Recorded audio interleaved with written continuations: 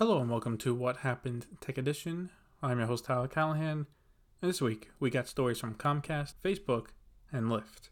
First up is Comcast. Comcast is to give free streaming box to internet-only customers. Comcast is now offering a free streaming box for its internet-only subscribers called Flex.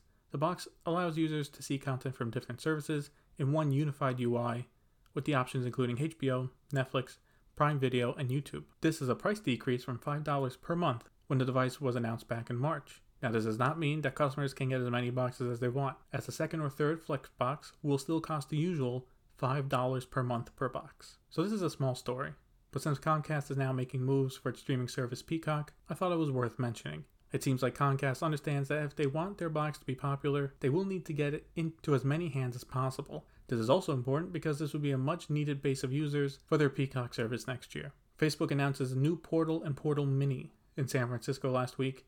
Facebook showed off their new Portal devices, simply called Portal and Portal Mini. Both Portals feature a new design from the previous versions and now look more like traditional photo frames, with the ability to be placed vertically and horizontally. For new features, Portal now supports WhatsApp, so users will be able to make calls to their WhatsApp friends. There's also a picture-in-picture ability, so friends can make a video call and watch a video from Facebook Watch together. Like the Portal TV, the camera and microphone on the device can be disabled with a switch on the device for privacy.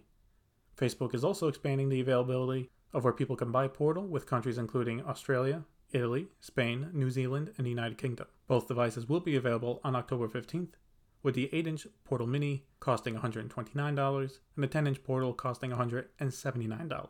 I was looking forward to these devices because I was looking at getting a smart speaker and I wanted to see the refresh from the big companies. Facebook was first up and they were disappointing. The design is worse with a thick border around the screen. I much preferred the last one that looked a lot more cooler. Feature-wise it is fine, but the main thing for smart devices like this is the design. If you want me to spend time looking at it and using it, it better look good. And in this case, it does not. Facebook announces Portal TV.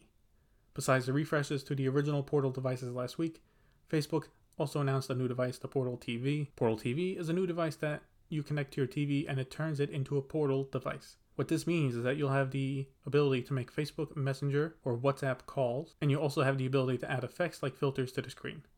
Besides making video calls, users will be able to watch content from services like CBS All Access and Amazon Prime Video. For privacy, there is a sliding cover on the device to disable the microphone and camera, and WhatsApp video calls are encrypted end-to-end. The Portal TV will be available November 5th for $149. So this was the rumored device from Facebook that I talked about a while back, and it was just as the rumor said. I think the device is fine, but it's way overpriced. The standard Portal devices start at $129, but this one that is just a microphone and a camera is $150. Really, this should have been the cheapest option, around $100, because then you could sell it as, oh, you already have a TV and you don't want a new device in your living room? Then get Portal TV. Now, do I think this is going to sell well? Well, not really. See, at least with a regular Portal, you can put it in any room you want and walk away from it as needed. This one is meant for more for the living room. So are people going to be okay with a Facebook device looking at them every time they sit down on the couch? I don't think they are. I think they'd be more okay with a Portal in the office or in the kitchen and then walk away if they need to have a private conversation. The living room, I don't see it. I don't. And lastly, Lyft is starting to add bike lanes to its apps. Lyft is now updating their app to show bike lanes for users. The purpose of this is to help users know what roads are best to ride their bikes. When users look at the map in the app, roads with bike lanes will be shown with a dark green line, while roads that do not have a bike lane but is considered safe will be shown as a dotted green line. This update has already rolled out to iOS and Android, but right now the information is only in cities where Lyft operates bike or electric scooter service. So this is one of those small stories I wanted to bring up because after a lot of news over the past few weeks from the big companies, I wanted to focus on the other aspects like ride sharing. While this feature itself won't do much of a difference, it does show Lyft is trying to improve the quality of their app, which could help users stay on the platform if the app and services are considerably better than Uber.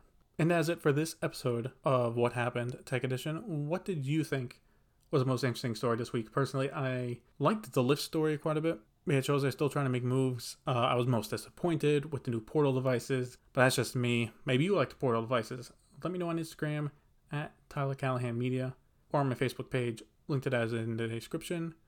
Otherwise, thank you for listening and see you next time.